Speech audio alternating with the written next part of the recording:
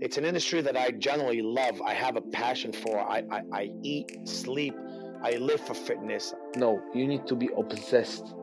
You need to wake up, think about it. You need to go to bed, think about your clients, think about your progress, think about what you can do better. Genuinely, just be patient and take your time. That is you've got to take it all in the right steps. You've got to nail what you do in person before you go online. I don't like to talk about fear. The fears is usually something that makes your worries real. You are listening to the Coaching Ignited show, where we bring you stories and insights from coaches, fitness professionals and industry experts to help you expand your business and reach your goals. If you're a new listener, thanks for joining us. My name is Alex Povey. You can subscribe to the podcast on all your favorite apps, including Spotify and iTunes. The Coaching Ignited movement is on a mission to help coaches and personal trainers increase their sales and reach their full potential. If you wanted to find out more, please head over to coachingignited.com. And if you wanted to connect with us on social media, all the details can be found in the show notes. Now let's get into today's show. So on today's episode of the podcast, we've got a very special guest, and this is a bit of a different show to what we've normally done in the past. And we've got on Mike Reid, and he's the co-founder and global director of Dent Global. And they're a training and advisory company that runs business accelerators for founders of 6- and 7-figure revenue service firms. And by the age of 26, Mike was consistently running highly successful large-scale promotional campaigns, generating tens of millions of dollars of new business. And on this show, we really dive into the book, The Key Person of Influence, that his business partner Daniel Priestley wrote. And we dive into the importance of really positioning yourself as an expert and what that can do to your business. So we look at books, publishing, pitching and profiles, and things that are really going to help you stand out in your business in 2019. So sit back, relax, and enjoy the show. And if you enjoy it, feel free to share it on your stories, on your social media, and tag us in so we can get more awareness, more reach, and more people enjoying this content too. All right, so we're live, Mike. I just want to say thank you so much for being here, first of all. And also, I want to say thank you so much for sending me over this book as well, which I've got here. And I've read this. I literally devoured it within 4 sittings. And for anyone obviously listening who can't see it, it's the book called Key Person of Influence, which is associated to your company. And I absolutely love this book. And I'm sure we're going to get into it. I'm going to talk about it. And I actually booked onto the event that's next week in London on the 20th of February because I liked it so much. I'm like, I need to get to this event. I love what KPI is about. And I'm sure we can get into that and we can talk about that in great detail. But in terms of your backstory, your involvement, I'd love for kind of the listeners to hear, how are you involved in this company and your story and how this all started? Yeah, absolutely. And look, thank you for having me on the show. It's always nice to share my story and share the story of Dent and Key Person of Influence as well. And hopefully I can, offer some good insights for everyone listening as well. But look, the short of it is I co-founded a training and advisory company called Dent. We operate in 4 cities around the world. And what we're most known for is running accelerator programs. And our flagship accelerator is called the Key Person of Influence Accelerator, which is based on the book that you mentioned. And the book essentially talks about this idea that in every industry, there are what we call key people of influence. That is, at the center of an industry, about 10% of every industry is made up of people that are the most well-liked, the most well-trusted, the most credible. They tend to earn the most money. They attract the best opportunities. They tend to share the best opportunities within that little circle. And probably if you're listening, if you look at your industry, you'll notice that there's about 10% of people who are the most visible on social media. They appear in traditional media. They're winning the best deals. They're most well-known, well-liked, well-recognized, etc. And the thing we noticed about 10 years ago, was that those people weren't technically better in their field compared to everyone else. They didn't. It wasn't like the accountant had superior accounting skills compared to every other accountant. But what they were good at was they were really good at things like communicating and pitching their value through their pitch. So they could really deliver a powerful message. They understood why they were valuable, why they were unique, and they could communicate that effectively through a pitch. They were doing things like publishing content. They were writing books. They were productizing their service. They were introducing different products into an ecosystem that they would offer the market. They would actively get into traditional media. They do specific things to raise their profile online so that Google would rank them highly, and they would partner and joint venture with other key people in their industry. And we noticed it was those 5 skills that really set them apart from everyone else in the industry. And so we distilled those 5 areas into the Key Person of Influence book. And through what we do at Dent is we actually help implement that into people's businesses. So we take a group of entrepreneurs through a 12-month accelerator, connect them with a faculty of mentors, introduce them to resources, create a high-performance accountability environment. And over 12 months, we help them to really accelerate their journey to becoming a key person of influence in their industry. So that's what we do. My kind of journey through Dent was I met my business partners about, I can say 8 years ago now in Australia. And one of my business partners, his name's Glenn Carlson, he was launching KPI and Dent into Oz. And I met him very early on into him launching the business there. I happened to we were both sitting in a pub in South Melbourne. And I was going along to a very small talk he was giving to a group of, I'd say, about 10 or 12 people who were interested in this key person of influence concept. And so we caught up for coffee the next day. I was 23 years old at the time, so fairly fresh out of university. I was, this young, green, hungry, ambitious kid who loved entrepreneurship. I always, kind of really gravitated towards hanging out with entrepreneurs. I love this idea of entrepreneurship being a vehicle where you could grow and scale really quickly. To me, that really excited me. That was the essence of what entrepreneurship did for me, was this idea that I could leapfrog the competition in life. I could really get ahead very quickly. It was kind of something that a 9-to-5 career could never offer. However, at the time, I didn't have a lot of experience in business. I was full of enthusiasm, but no real skills. So when I met Glenn, it was a perfect match because he was looking for someone like me to come along and help him grow and scale a business. And so I joined forces with him. We started kind of quickly scaling, and I can sort of share the story as to how we did that. Within a couple of years, we were on the BRW Fast Starters list in Australia, which is one of the fastest growing young companies in the country. And kind of the rest was history. I invested into the business, bought into the business, and sort of joined as a co-founder partner in the business very, very quickly. And, here we are today, 8 years later. I'm sitting in Toronto, Canada, having left Australia. Glenn's continuing to run the business over there. We've got a fairly large office in the UK as well, and I'm here to launch what we're doing in Toronto. Amazing. Absolutely love it. So in terms of like all these different fragments of the business, I've noticed when you go on the website, there's tons of people that are involved in this operation, and it's a global thing, right? How does that look? Like, how is it fragmented, and what is it made up of? Have you got all these little events, all these little offices? How does it all work? Mm-hmm. Yeah, that's a really good question, actually, because it's probably not a question I get asked so often. People look at us and go, oh, these guys look like a big organization with a big brand and all those kind of things, but probably not too many people dig into how we create that global small business, because ultimately we are a small business, but we've got that global footprint. And I think the reason why we're able to do that is because if I break it down, there's a number of different reasons. So going back to the key person of influence methodology that I spoke about before, one of the components of that is called productizing. And what that means is we tend to work with a lot of service-based businesses, like accountants, consultants, coaches, lawyers, etc., where what they deliver is through their skills and experience and expertise. So I know you've got a lot of coaches who listen to this podcast. We work with a lot of coaches as well, personal trainers, fitness trainers, where the value of what they do is based on their hand skills. It's based on their intellectual property and the knowledge in their head.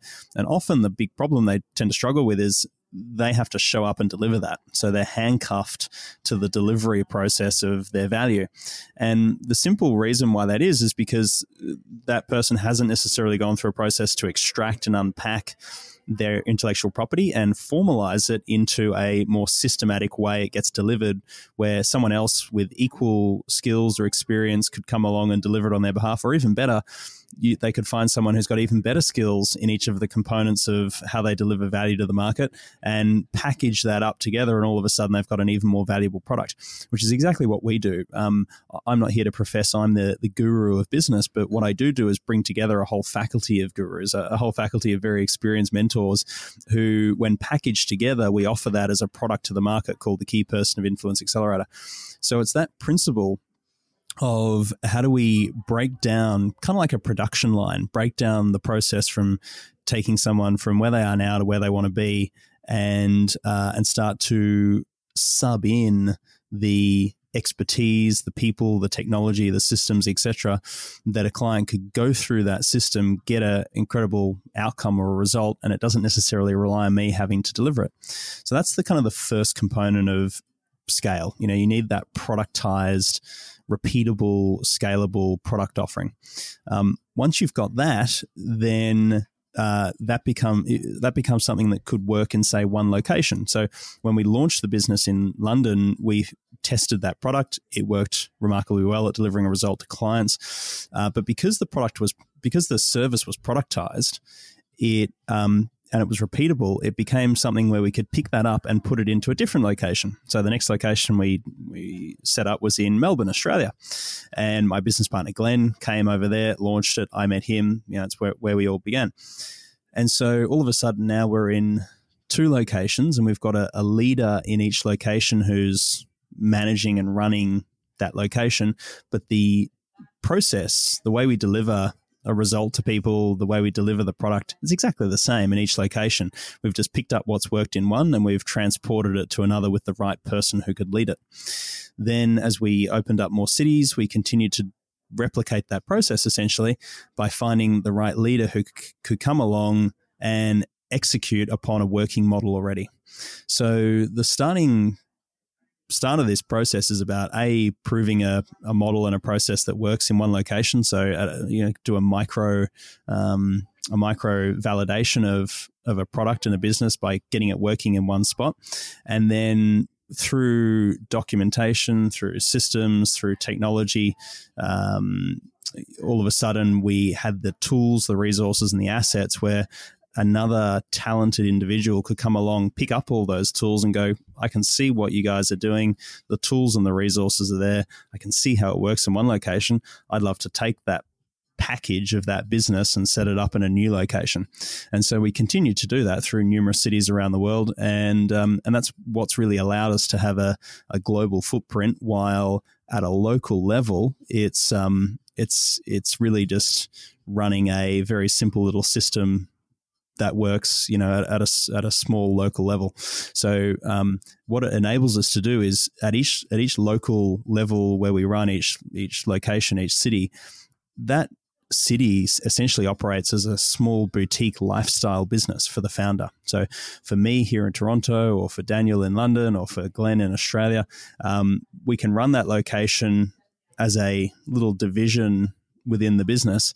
And for the founder or the leader of that location, it allows them to, run a profitable, enjoyable, fun lifestyle business as a key person of influence in that location, without the headaches and the hassle of needing to manage a global, a global organization, which all of a sudden turns into what we call a performance business, where you've got, significant governance issues and all sorts of other different things. It's far more significant systems and processes and all that sort of jazz. So we're essentially a collective of small little businesses, and bundled together, it makes us a much bigger business. Yeah, it makes perfect sense. Does that make sense? So in terms of like these key things in the Key Person of Influence book, we've got them broken down into pitch, publish, product, partnerships, and profile. Right, those are the 5. Is there 5 in total, or have I missed one? There's 5, correct. So in terms of like the audience, like most of my listeners will be like personal trainers or coaches. Now, can we kind of go through each one of those and kind of talk about how these things are important to those type of people, and why they should be working on those key things in order to make them influential in their space, and how they can do this. Because obviously I know and you know how to do it because I've read the book, you built the company, but these guys don't really understand the methodology behind it. So I'd love to dive into it and really go through each point and see why they're important and what they can actually do for your business. So maybe we should start with the pitch, because you opened with the pitch, right? And why that was so important. Can we talk about the pitch and why that's important for any business owner, coaches, personal trainers, anyone in any industry? Yeah. Okay. Good question. So I think it's tempting as a business owner, particularly when you're a service business, to feel like the quality of the work that you do should stand on its own 2 feet, and that if you deliver a really great service to people, that in and of itself should help you, get much more known and recognized, or that's enough in and of itself. And unfortunately, it's not. The reality is you could have a really superior product, but if you can't pitch it, you're dead in the water. Whereas someone with an inferior product, really frustratingly, if they have a much more effective way to communicate the value proposition of that to the market, they'll tend to do better. So there's a saying we have with our clients that you get what you pitch for, and you're always pitching. And kind of in business, a pitch is one of the most important things that I think is the cornerstone, the foundation of a good business. And when someone becomes good at what they do over time, we tend to feel like what we do is a intuitive or non-replicable process. If for anyone listening, if a prospect comes to you with a whole range of problems, ultimately the reason people buy is to solve a problem. That's the foundation of why people buy. They come with needs, wants, and desires, but the ultimate reason why people buy is they're trying to resolve an unmet need or an issue or a problem. And so when they come to you with a problem, often you'll know the right questions to ask. They'll talk about various different things, and just instinctually you'll know what to say next. And you'll ask a question that leads them to a new layer of understanding until such time as they get better and better acquainted with the problem and recognize they need to do something about it to solve it, let's say. And what might feel intuitive is actually there's a little saying I have, which is intuition is simply unexamined process. And so we kind of need to start by slowing down and inspecting what are the individual steps in getting someone from the point where they express interest in what you do to the point where they're ready to sign and do business with you. And we've broken down that process into what we call a pitching architecture. And there's about 8 different components of the pitching architecture. But one of the simple pitches we encourage everyone to create is something called a social pitch. And a social pitch is the kind of pitch you would deliver at a bar. It's the kind of pitch you would deliver at a networking event. And the way to remember the social pitch is to remember name, same, and fame. Now, let me explain how you would deliver that. So if I met someone at a networking event, when I first introduced myself and they asked the question, what do you do? I would say something along the lines of, well, my name's Mike. I run a training and advisory company called Dent Global. Now, training and advisory company is not unique. There's plenty of training and advisory companies out there, in the same way that if you're a personal trainer or a coach, when you say, hi, my name's Tim, I'm a coach, that doesn't differentiate you or make you unique. And the temptation for most people when they're pitching is they want to instantly try and differentiate themselves. And that's a mistake. When you first communicate who you are and what you do to someone, our minds want to be able to put you into a box. We want to know kind of where do you fit in. And the mistake that people make is they try and invent terminology or use really verbose language and that kind of thing to differentiate themselves straight away by saying something along the lines of, my name's Tim, I transform people's lives. And if you delivered that pitch to me, unfortunately, I would still have no idea what you do. You could fit into so many different buckets and so many different categories that the pitches, it's non-information. There's nothing really relevant in there. So the very start of a pitch needs to start with who you are and what are you the same as everybody else in. when you can put yourself into that category or that box, then from there, the next stage in the pitch is to differentiate yourself. So I'd say, my name's Mike. I run a training and advisory company called Dent Global. We specialize in working with the founders of 6 to 7 figure revenue service-based businesses. And we're ultimately known for helping establish them as key people of influence through a 12-month accelerator program. And at that point, I've now established who we work with, 6 to 7 figure revenue companies. What we do, we run an accelerator program, and what we deliver as an outcome, we establish them as key people of influence. And that's the part where I can differentiate, and that's why we call it fame. It's the little part of what you do that makes you unique, different, makes you famous type thing. And that's something I could deliver in 30 seconds, and we call that the social pitch. In a longer pitching structure, we have a pitching architecture we call the capstone pitch architecture. Capstone is an acronym for clarity, authority, problem, solution, opportunity, next step, essence. Those are each the eight stages in the pitching architecture. The social pitch I just mentioned, that's the clarity step of the capstone architecture. So if I had if I had another half an hour to have a conversation with that person, if they were interested in talking more, I would very gradually and slowly work my way through the capstone architecture in a conversational format. And so once I delivered that part of the pitch, they might ask the question, and hopefully they'll ask the question, sounds really interesting. Can you tell me more about that? At which point I can then go to the next stage in the pitching architecture.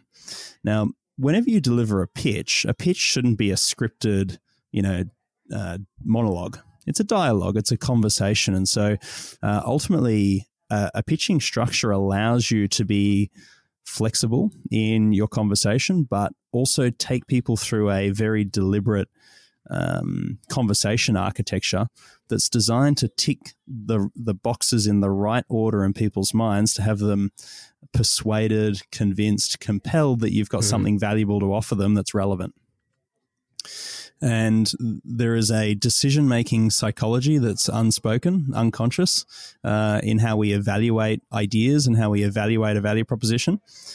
We've just broken down that psychology, and in terms of what are the boxes that human beings need to tick to see something as credible, as relevant for them. It addresses a problem or a need that they've got.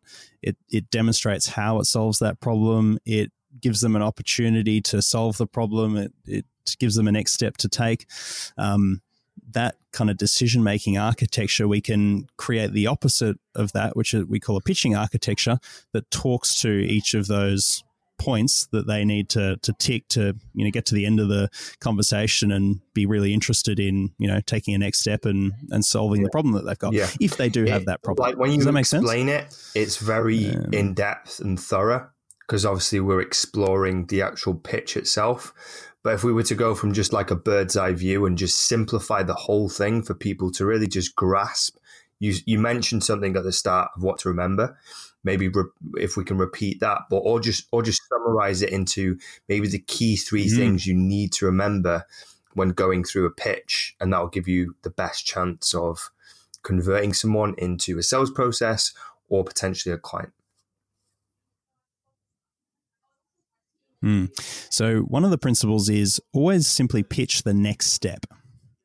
What that means is if you first meet someone, don't try and close the business straight away.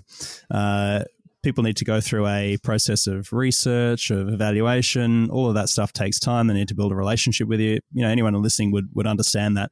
And so whenever you're pitching, your goal of a pitch is always just to get to the next step. So if you just meet someone for the first time, the next step might be simply meeting them for a longer meeting. So if you met them for 15 minutes, your goal is to meet them for an hour. If you're getting positive feedback from someone initially, the mistake is to try and rush into doing business with them. Whereas you need to be very clear as to what's your outcome, what's your objective, and it might just be to get to a next step, which is a longer conversation, to have a proper conversation. So therefore, always keep that in mind. What's the next step? The other key point with pitching is to remember that credibility and communicating credibility effectively must happen before you can talk to someone's problems, or you can really talk to their situation. I see a mistake that a lot of business owners make, or a lot of coaches, consultants, anyone like that, is they skip over why they're credible.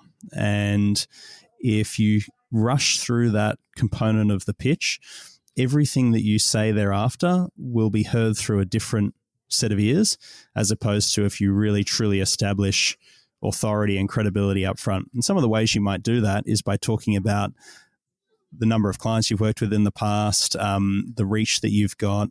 You might have authored a book in your area of expertise. You might have achieved certain results in the past that are really fantastic results. Mentioning a few of those things to stack credibility up front is very important. And then what I mentioned, before, in terms of the only reason people buy is to solve a problem. So when it comes to pitching, focus on really unpacking someone's challenges, issues, frustrations, headaches, problems, really help them feel the impact of that. And only once they feel the impact do you have permission to start to present. That second point that you make reminds me of when someone comes on stage, maybe it's an entrepreneur, a business person, they kind of get like an intro. And I was listening to why they do this and why it's so important for the speaker then to get more commitment and credibility when they come on the stage, right? So it's the same thing. It's positioning that credibility and authority. So you're kind of like preconditioning people into thinking a certain way, and you're framing them into a way of thinking of you in a positive way, right? So that your pitch can then follow more of a smooth path and you can kind of get that commitment, right? Cool. So let's dive into publish, because off the back of reading this book, obviously I've got loads of ideas myself, and there might be a lot of people out there. I've obviously started this podcast to create more content. I've started writing blogs for publications and stuff. But now after reading that book, I want to write a book.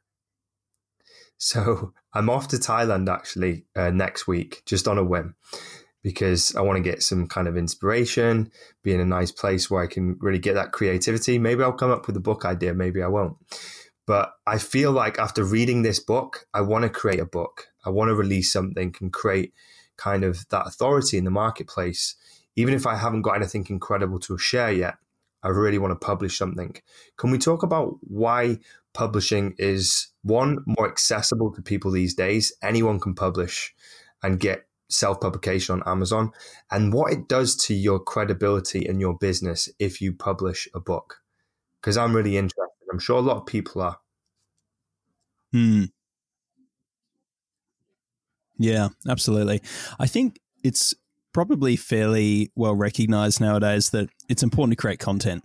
5-10 years ago, it was a very early piece in the journey, in the, I don't know, how do I describe this, but the process of marketing was evolving significantly over the last 5 to 10 years. But today it's unequivocal that you need to be sharing your message through the platforms that are available, and creating content is the best way to do that. And the challenge is there's now a lot of noise in the marketplace. So there's a lot of people who are putting out a lot of blogs, articles, content, and it can be hard to cut through. This is why a book becomes a really powerful piece in your content marketing machine, because a book holds a significant amount of authority and credibility beyond just writing an article and putting it up on a blog.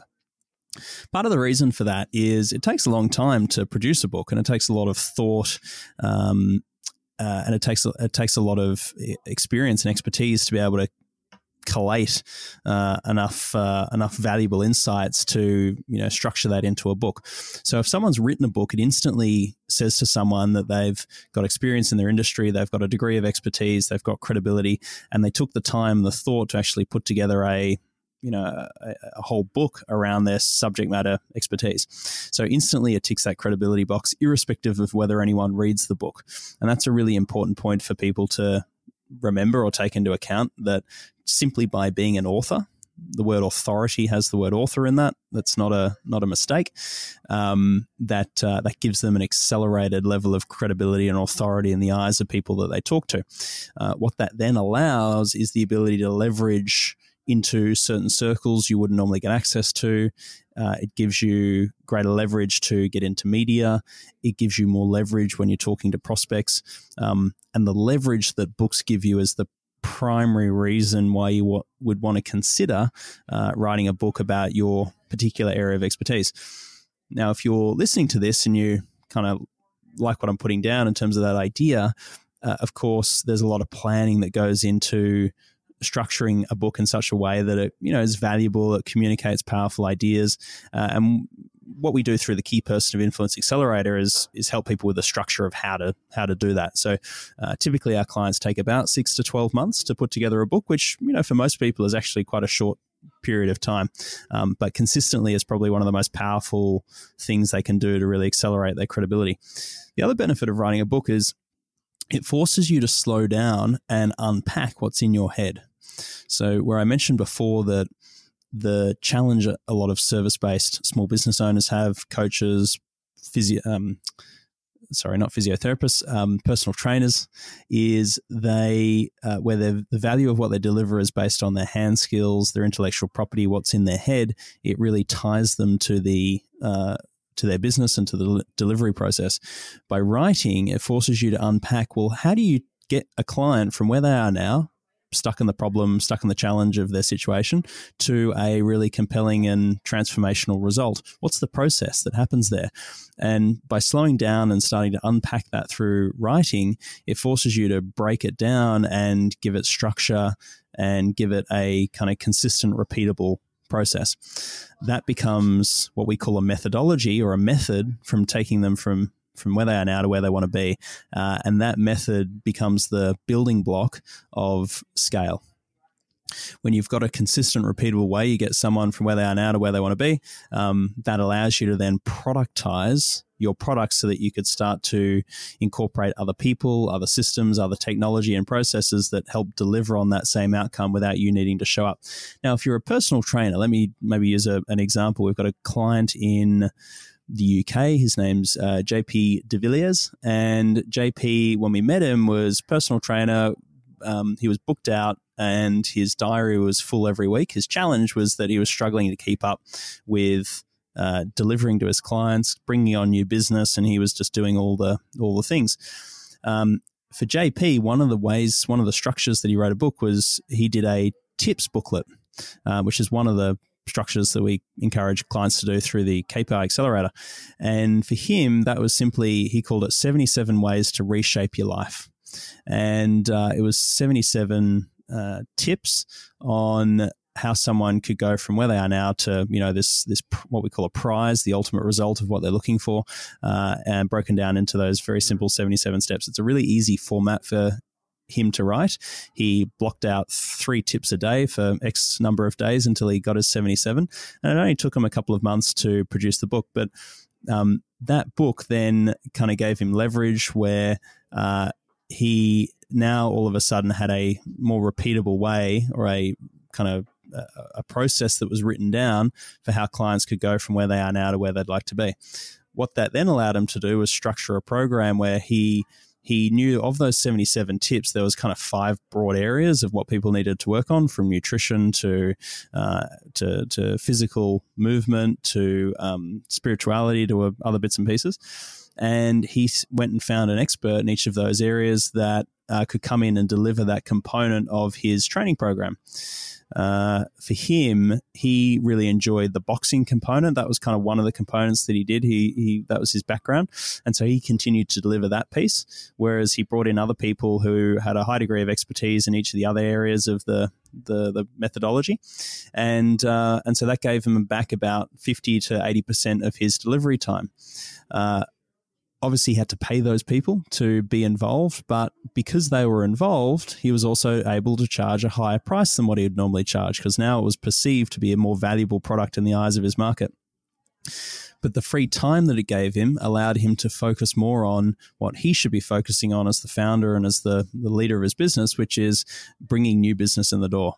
sales and marketing, doing the things that's going to drive more leads in, have more conversations, bring on more clients, and get him more focused on growth as opposed really to interesting. being stuck on the hamster wheel of delivery. Managed to take him out of the business so that he can work on the business. And so it's actually a business. He's not just going about and doing a job anymore. Because anyone that's kind of self-employed and working for themselves, let's be honest, they're not business owners. A business is multiple people that you're managing from above. Otherwise, you're just an employee of your own business, right? And you're just a worker bee. So that's super interesting that a book can have that effect on someone's business. And it's very encouraging right now because, like we said, writing books it might be challenging to write the book, but now it's so easy to publish them, right? We could get them up quite quickly on Amazon by self-publishing and not even have to go to printing presses and get them done. It could just be an ebook, right? A downloadable one, an Audible.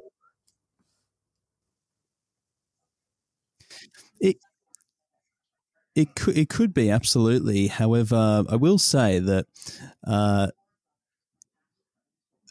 the value of design and quality of product does make a big difference in positioning yourself as a key person of influence. So there's a lot of books out there that are self-published that are not high quality. And if it's not of a sufficient quality, then it can tend to detract from your positioning as what we call a KPI in your industry. So you want to be wary of producing things like ebooks don't carry the same level of credibility or authority as a physical book.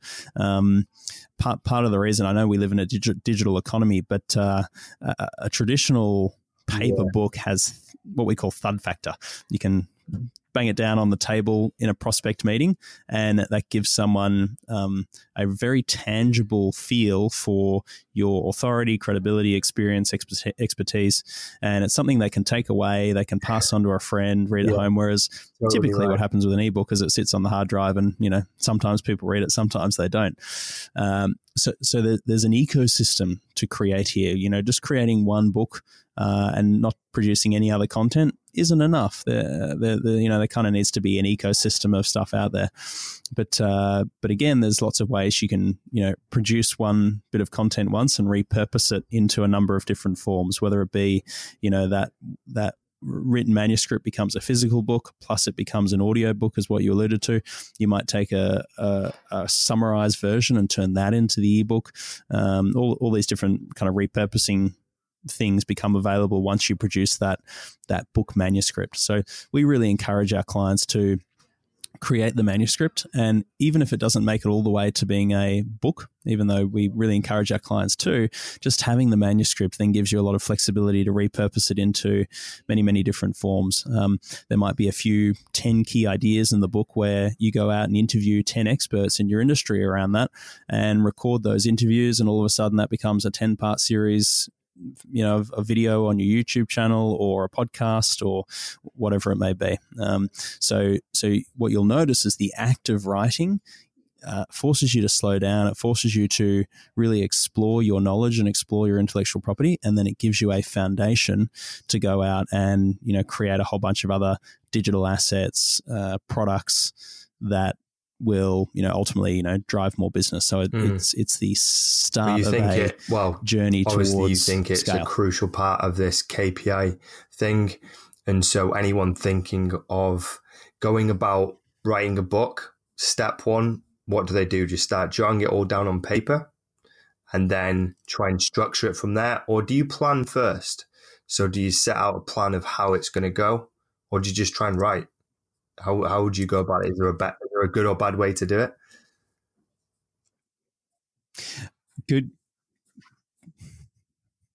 Good question. There is a bad way. The bad way is to start with a blank Word document and start writing.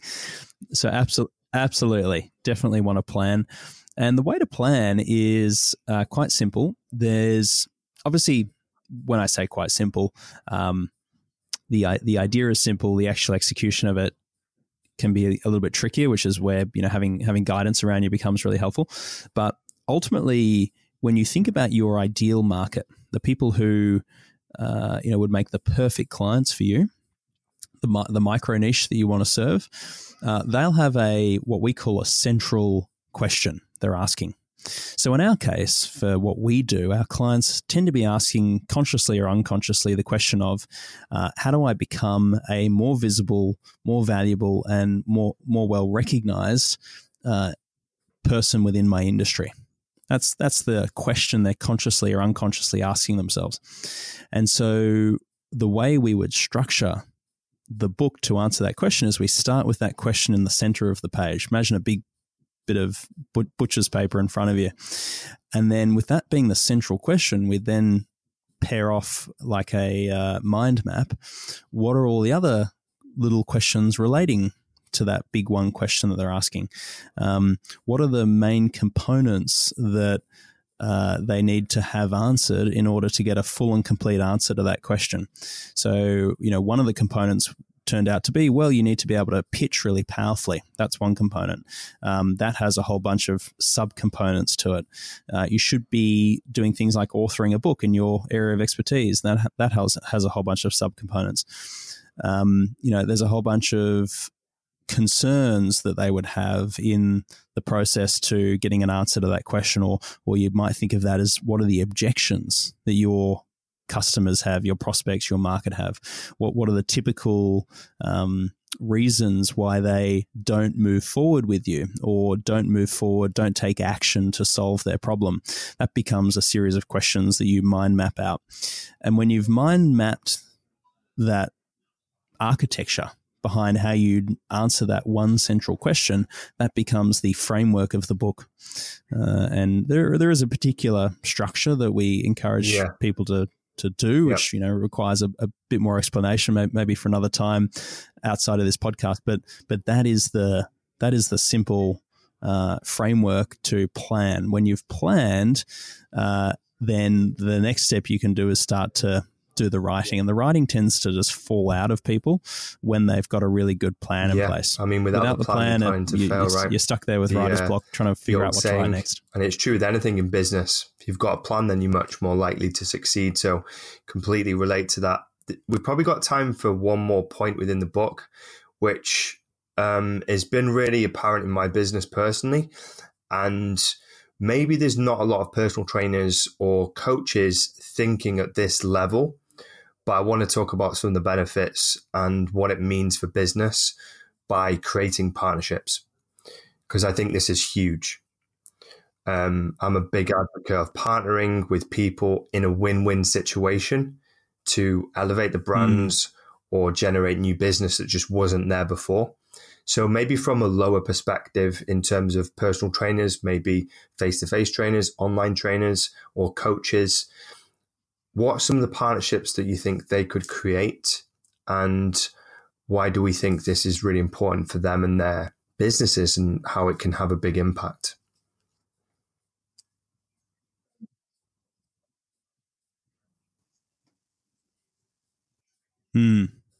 Really good question. There's a couple of metaphors I'd love to maybe share that will kind of make this seem really relevant, why it's important.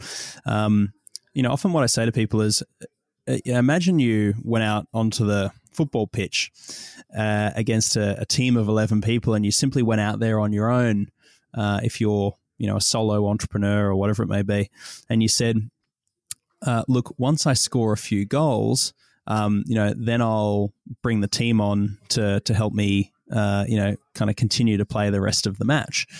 And this tends to be a challenge that a lot of solo entrepreneurs or, just freelancers or consultants or coaches or whatever it may be have, is feeling like because they don't necessarily have a lot of growth or scale at this point, that they can't collaborate or work with other people or bring other people onto their team that would help them, be more effective. It's kind of the chicken before the egg problem of needing the cash first. And this is where partnerships become really valuable. If someone came to me and said, hey, I'd really like my, business to impact the lives of 1,000 people this year. I might initially be skeptical and go, okay, well, tell me, how are you going to do that? And if you say, well, we've got this, new product we've developed, and we've actually put together a partnership with one of the, one of the biggest retailers in the UK, and they've agreed to have a stand in each one of their 60 locations around in 10 locations around the UK to promote this exciting new product that we're launching. All of a sudden, with that partnership in place, I might say to you, oh, why only 1,000 people? So all of a sudden, the outcome that you're looking to achieve can change significantly just by virtue of the partnership that you've got in place to help distribute that, let's say, in that particular example. So partnerships is really built around the idea that whatever you're missing in your business, there's someone who already woke up with that missing piece of the puzzle today. Just in the same way you've spent a lot of time building your particular piece of the puzzle of your business, and you've invested a lot in developing that might come in the form of a really fantastic product or service. You've developed some unique intellectual property, whatever it may be.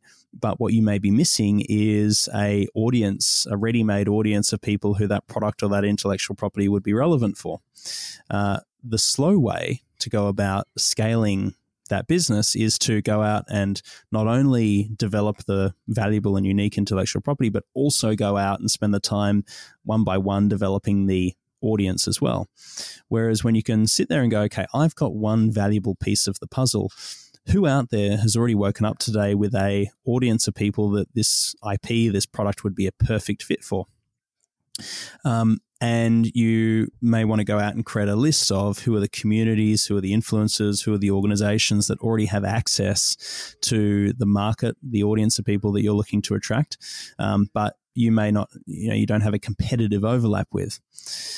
And looking at that list of organizations or people, they might have let's say it's an influencer who has an audience of people that are the perfect people you're looking for, yet they may not necessarily have a way to commercialize that audience. They may not have a product or a service themselves. And so if you could bring your piece of the puzzle together with their piece of the puzzle, all of a sudden you can be really valuable and useful to one another. That might come in the form of them sharing, your unique insights, whether it be through a podcast, whether it be through a product or a service with their audience, in exchange for them taking a cut of the, revenue or the sales that are made, as a result of that promotion. So that spirit of partnership is really the kind of the key thing that turns on the money tap and the leverage for a lot of our clients, when they can start to see, what's the piece of the puzzle they've got, what are the pieces of the puzzle I'm missing, and then how can I fit my piece together with their piece in a way that we both benefit. A lot of kind of thoughts going on in my head about those partnerships and tapping into those audiences. And that's what was really profound for me when you said people can wake up with one part of the puzzle, but they might not have the other part. And then when you said it could be the whole audience, and people are starting businesses every day and they've got this great product, but they don't have the audience. And so they can build it really, really slowly, or they can just go and tap into someone that's already got the audience. I want to dive into that. Yeah, go on. Can I make a suggestion around that? That, someone might be sitting there with a really fantastic, you might have, an amazing way that you deliver a physical transformation to someone or to your market, your clients, but no one knows about you, and you're fairly, invisible and not well known.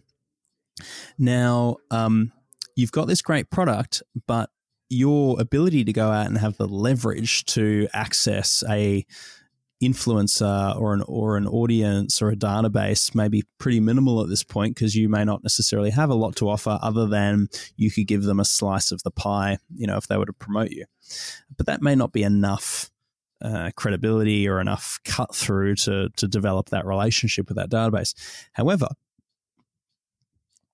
if there were some people who already have a significant brand equity within the market, so there might be other personal trainers, coaches, organizations that already do have a really powerful brand in your space.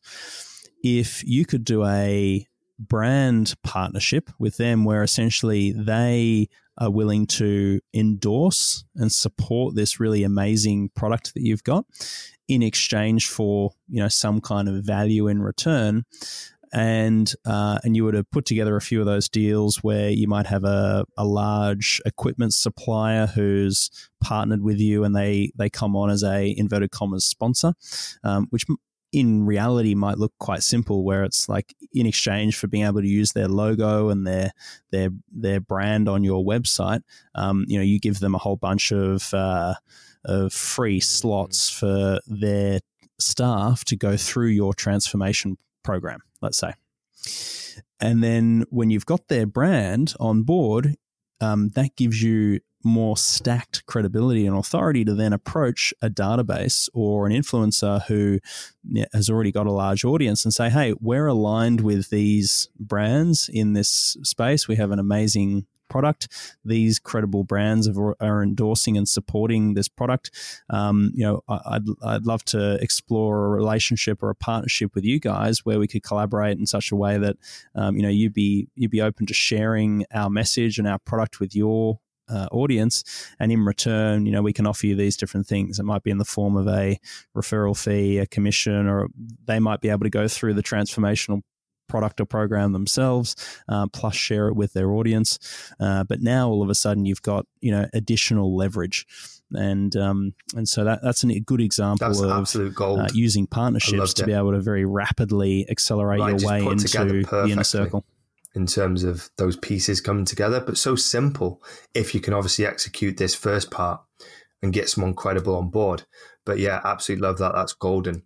So we're 48 minutes in and kind of want to draw things to a close. But in terms of people finding you and what you do, and maybe people that are interested in the KPI, maybe there's people listening to this and are thinking about writing books, about perfecting their pitches, about creating partnerships like we talked about, or they want to explore some of the other things like the product design and the publishing.